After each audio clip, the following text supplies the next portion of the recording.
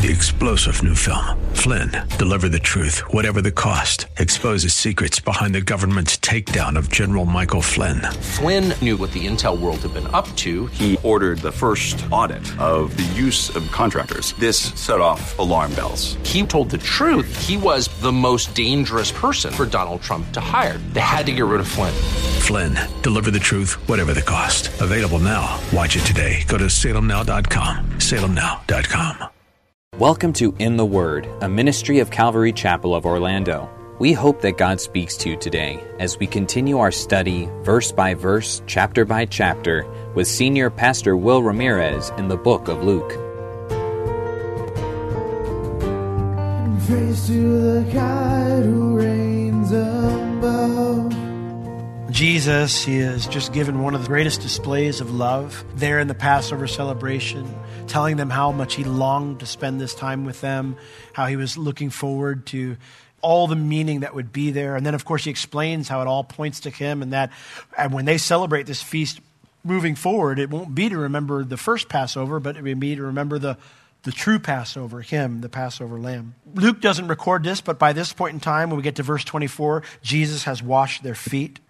And so he has showed them humility and a servant's mindset in addition to that amazing love. Judas, by this point, will have now left to get the temple guards, but he's not the only one who's ignored the significance of what Jesus has done this night. Because it's into this setting of love and service and humility that an argument breaks out among the rest of the disciples over who's the greatest, which gives Jesus an opportunity to teach them and us about what it means to serve like the Master. So chapter 22, verse 24, it says, "And there was also a strife among them, which of them should be accounted the greatest." The word "also" is extremely important because it means in addition to. Well, in addition to what? Well, verse 23, wondering who the betrayer was. Jesus, who had displayed his wonderful joy and being with them and his love for them, that he was going to go to the cross for them, that he was their Passover lamb, he said, "But behold, the hand of him that betrays me is with me at the table." And in great sadness, he said that. And the disciples are all looking at each other going, "Who do you think it is? Who do you think it is?"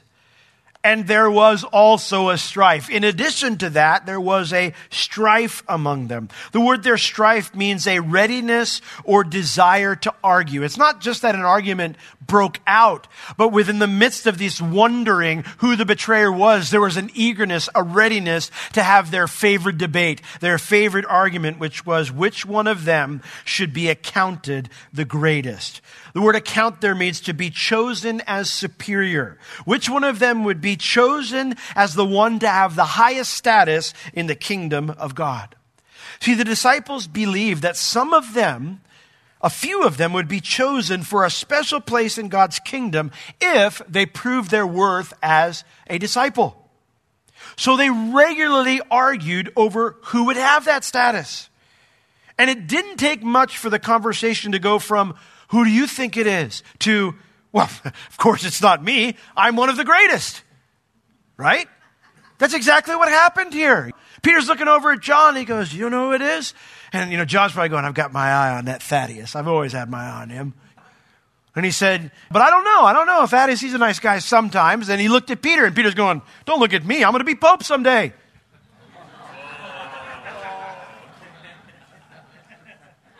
Peter said, they all started this argument over, "Don't look at me. I'm one of the elite. I'm one of the ones that's going to be chosen for that special place in the kingdom." We already had this argument 1,000 times. There was an eagerness, a readiness to have this debate where they measured themselves against themselves when this topic came up of who the betrayer was. The disciples' insensitivity to both Jesus' great joy to spend this time with them, to ruin this time with his silly argument, and their insensitivity to his sadness at what's coming, it's kind of shocking to us, right? That at this moment they would have this argument. But that's what happens when the only person I'm thinking about is me. I say and do crazy things. I have things that I have said and done that if I had a time machine, there would be no doubt in my mind what time period of my life I would go to first. And where I would pull myself aside before I did or said that thing and said, "If you do this, I am waiting in the shadows and I will take you out." But that's the problem when you're thinking about yourself. You don't think you're being insensitive. These guys didn't think they were being insensitive or selfish because when they measured themselves against others, well, they were clearly better. But you and I are not supposed to measure ourselves against other people. We're supposed to measure ourselves against Jesus. And Philippians 2:5 says, let this mind be in you, this mindset, this attitude be in you, which was also in Christ Jesus, who, though being in the form of God, the very essence of God, did not think his deity something, all the privileges of deity, something to be grasped, to be held on to at all costs. That he would say, no, this is the greatest thing.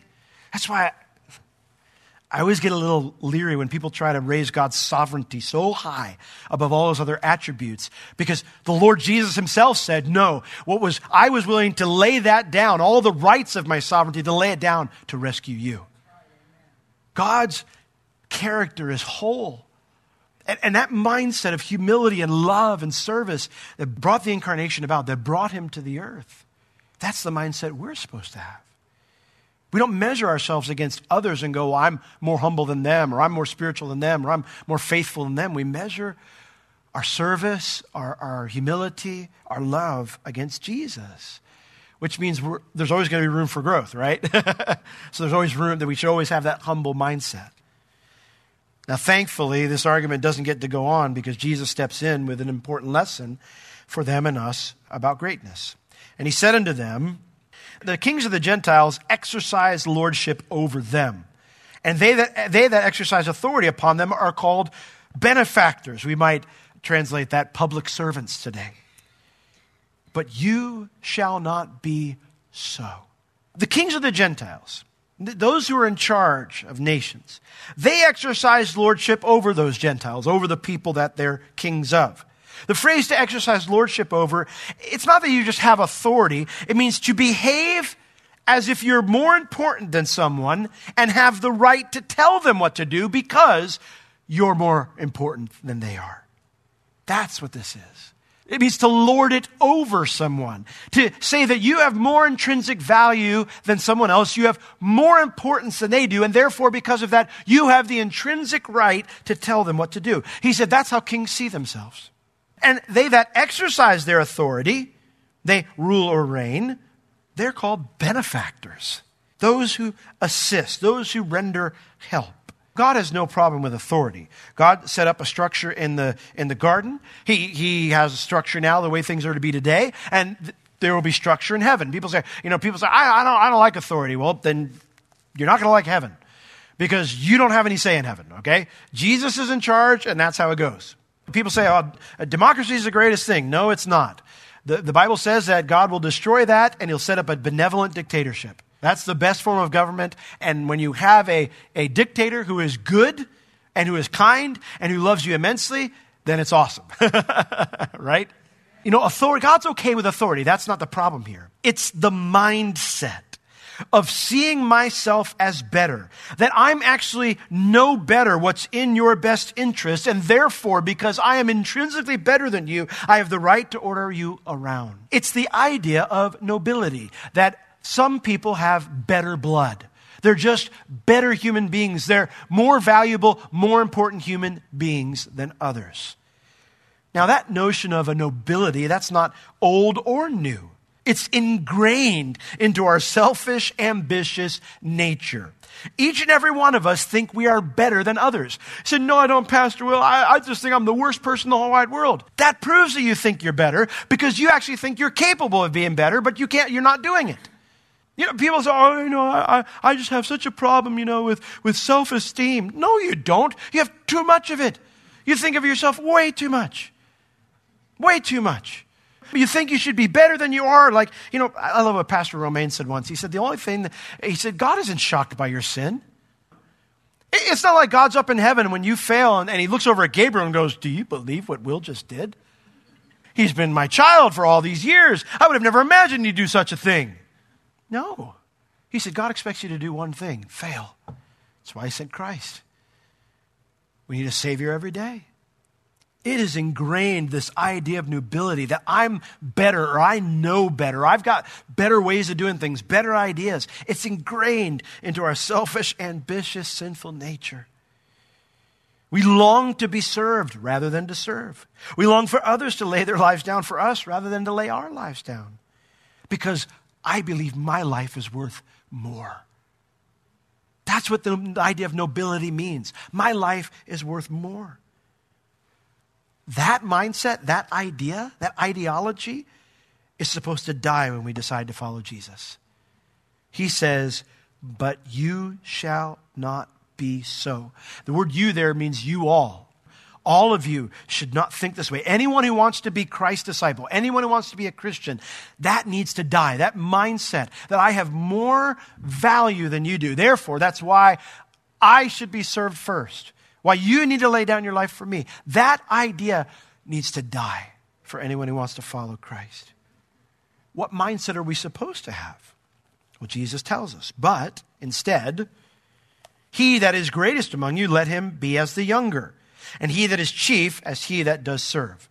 So Jesus gives us two concepts here that are to embody our Christianity, our approach and our mindset as it revolves how we live and how we look at service and how we look at life.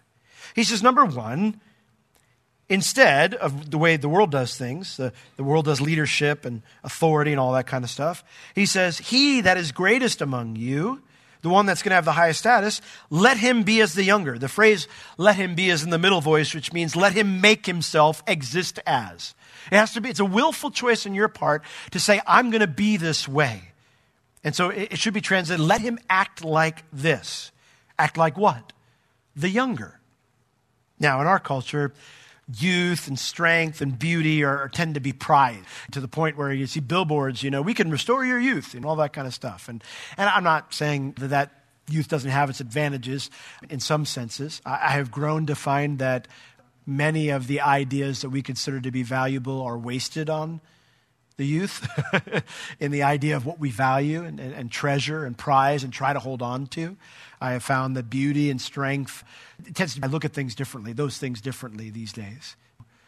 But youth back then, like someone who was younger back then, would never be considered more valuable. In fact, you'd be considered a liability. If you were young, particularly if you were a kid, we couldn't work. So you're considered a liability. And so in that culture, the younger person always had the lowest status. They were never viewed as more important than someone who was older than them. And as such, the younger always served the older. If you walked into a room back then and you were the younger and there was a spill on the floor, you immediately looked around and go, I'm the youngest. And you went and did it. You went and picked it up. You didn't wait for someone else to do it because you knew you were going to get told to do it. So you just went and did it. A good example of this is in Acts chapter 5, verse 6. Ananias and Sapphira are struck dead for lying to the Lord. And it mentions that the young men took the bodies out. That's just how it was back then. If something needed to be done spontaneously, you didn't look to grandpa to take care of it. You didn't look to your mom to take care of it.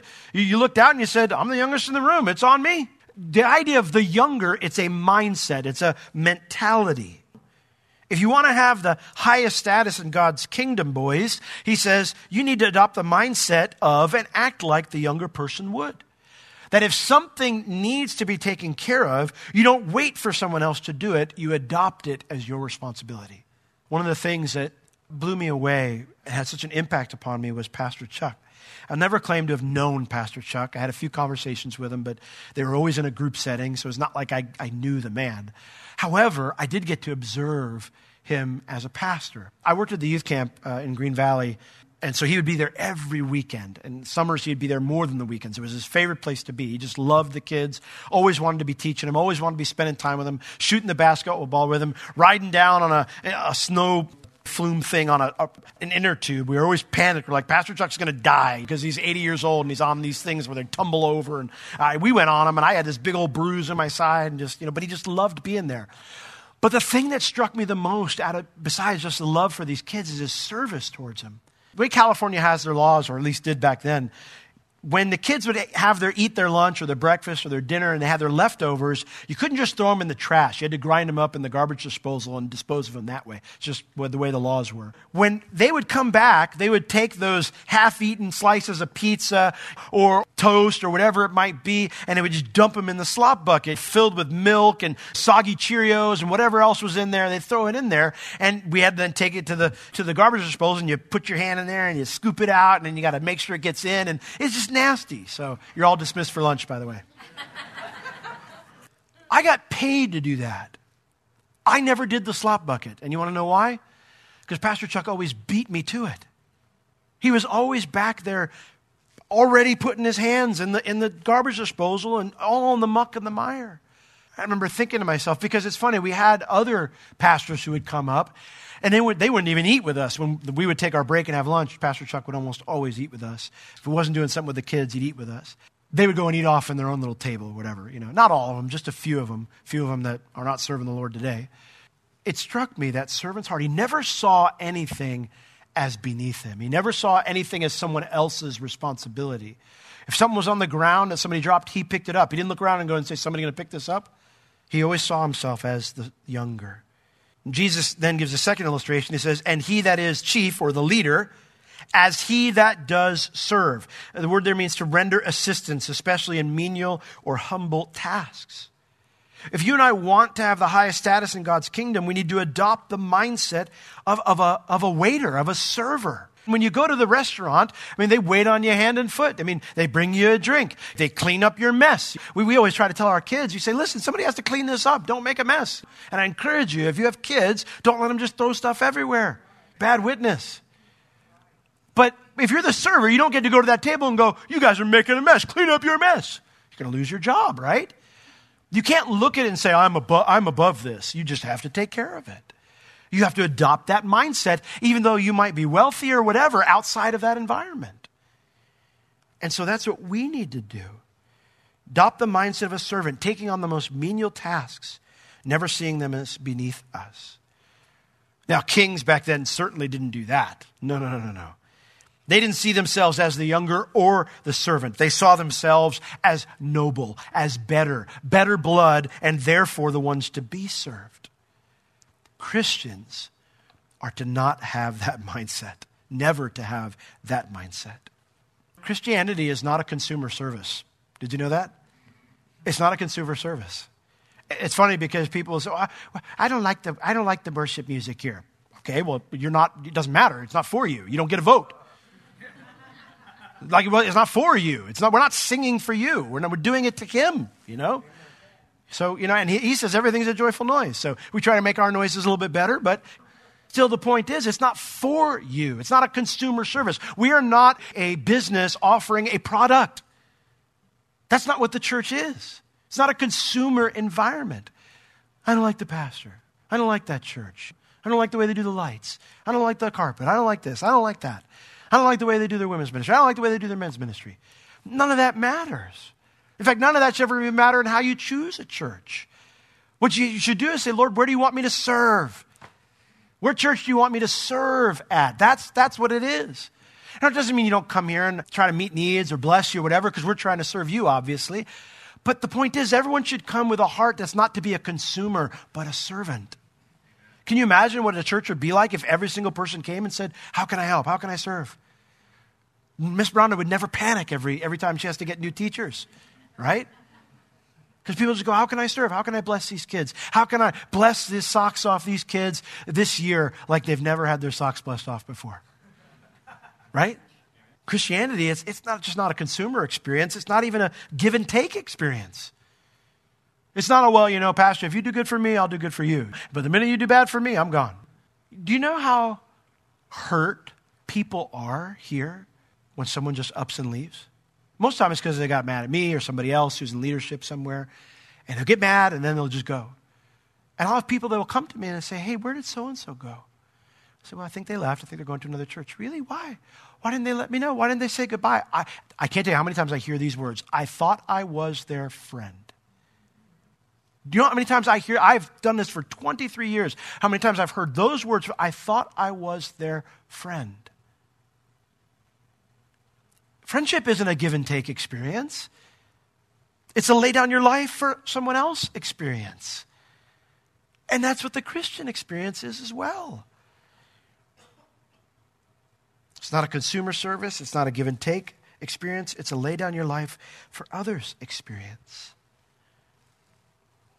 See, the way the world views things, it's completely upside down. Thinking I'm better or I deserve this, or I should be the one served in this situation. It's upside down. And we know that that's true because this verse that we said here, the younger and the servant, the waiter, that's the mindset Jesus took. That's the role Jesus took. Look at verse 27. He says, for which is greater? He that sits down to eat or he that serves? You know, when you go down to eat, who's in the more authoritative position at that point in time? Well, you are. You're the guest, right? And the customer's always right. So they've got to serve you. If they're going to keep their job, if they want to keep your business, they've got to take care of you. So in that situation, that scenario, the way the world does it, you would be considered the greater. No different back then. Of course, he says, it's he that does it, is not he that sits down to eat. But then Jesus shows the contrast, verse 27. But, is that what I did tonight? No. I am among you as he that serves. He says, you see how upside down things are? Obviously, I don't like going somewhere and getting bad service. And certainly, I will not necessarily frequent a place that's going to give bad service. But one of my chief concerns when I go somewhere is not being served, even though I'm paying for it. One of my chief goals is how can I be a light? How can my family be a light? So if they make a comment and say, man, your kids are so well behaved, I say, well, it's all Jesus because it's not us. We're still learning as parents. And then sometimes their eyes glaze over, or sometimes, I'll write verses on my, when I tip them. I always tip well, too, by the way, whether they deserve it or not, because I want to leave a good testimony. And I leave a verse, I tell them God loves them. So that's not fair, that's not just. Spoken like a true American, but not spoken like a Christian. Blessed are the merciful, for they shall receive mercy. I don't know about you, but I need a lot of mercy. Jesus, he served them. Even though they're arguing, he served them. Even though he knew they'd be arguing, he served them the Passover meal. He washed their feet, and he was about to die for them on the cross. Listen, if Jesus, the King of Kings and Lord of Lords, the one who has the highest status, if he can adopt that mentality and act this way, then what's my excuse? I don't have one.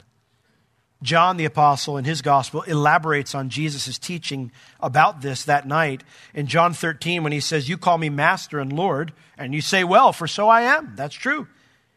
If I then, your Lord and Master, have washed your feet, you ought to wash one another's feet. For I have given you an example that you should do as I have done to you.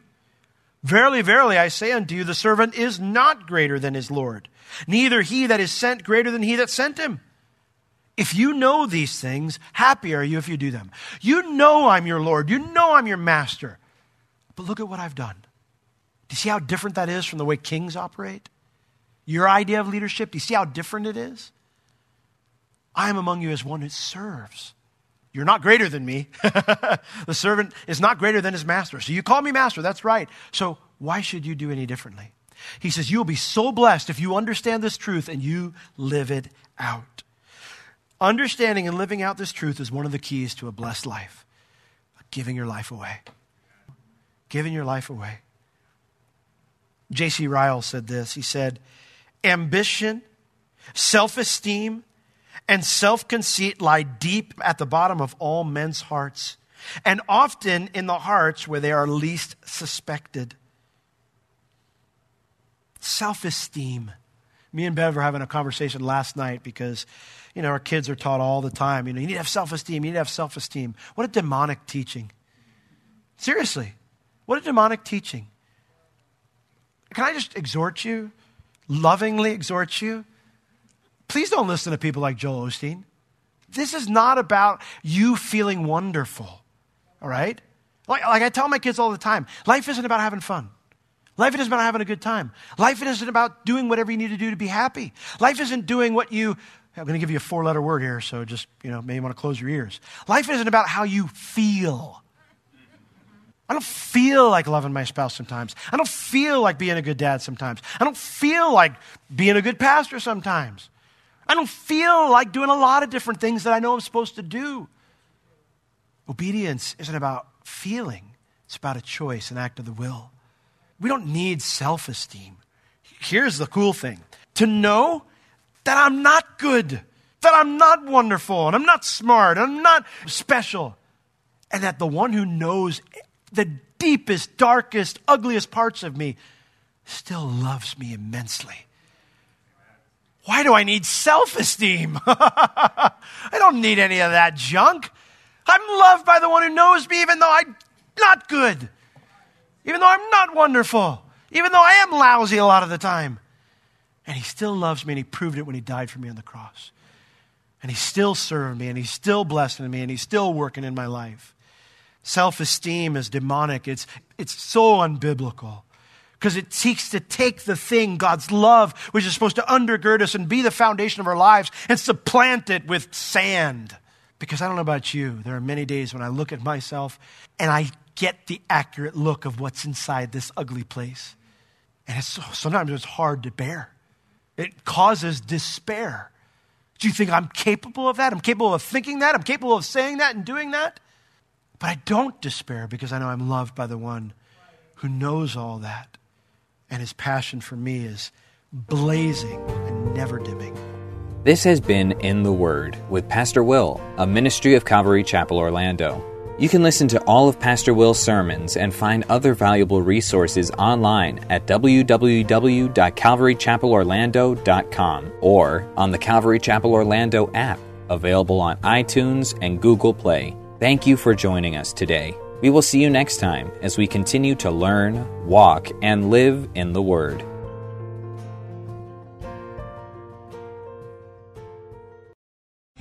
Three-star General Michael J. Flynn, head of the Pentagon Intelligence Agency, knew all the government's dirty secrets. He was one of the most respected generals in the military. Flynn knew what the intel world had been up to. He understood its funding. He ordered the first audit of the use of contractors. This set off alarm bells. The explosive new documentary, Flynn, Deliver the Truth, Whatever the Cost, uncovers the facts behind this scandal. Flynn told the truth. He was the most dangerous person for Donald Trump to hire. I find out the worst enemy that I'm going to face in my life is right here in America. They took my assessment and they wanted me to change it. And I was like, I'm not changing it. They had to get rid of Flynn. With in-depth interviews, archival footage, and never-before-seen personal records of the man behind the headlines. I just felt like I was drowning. Flynn, Deliver the Truth, Whatever the Cost. Available now. Watch it today. Go to salemnow.com. salemnow.com.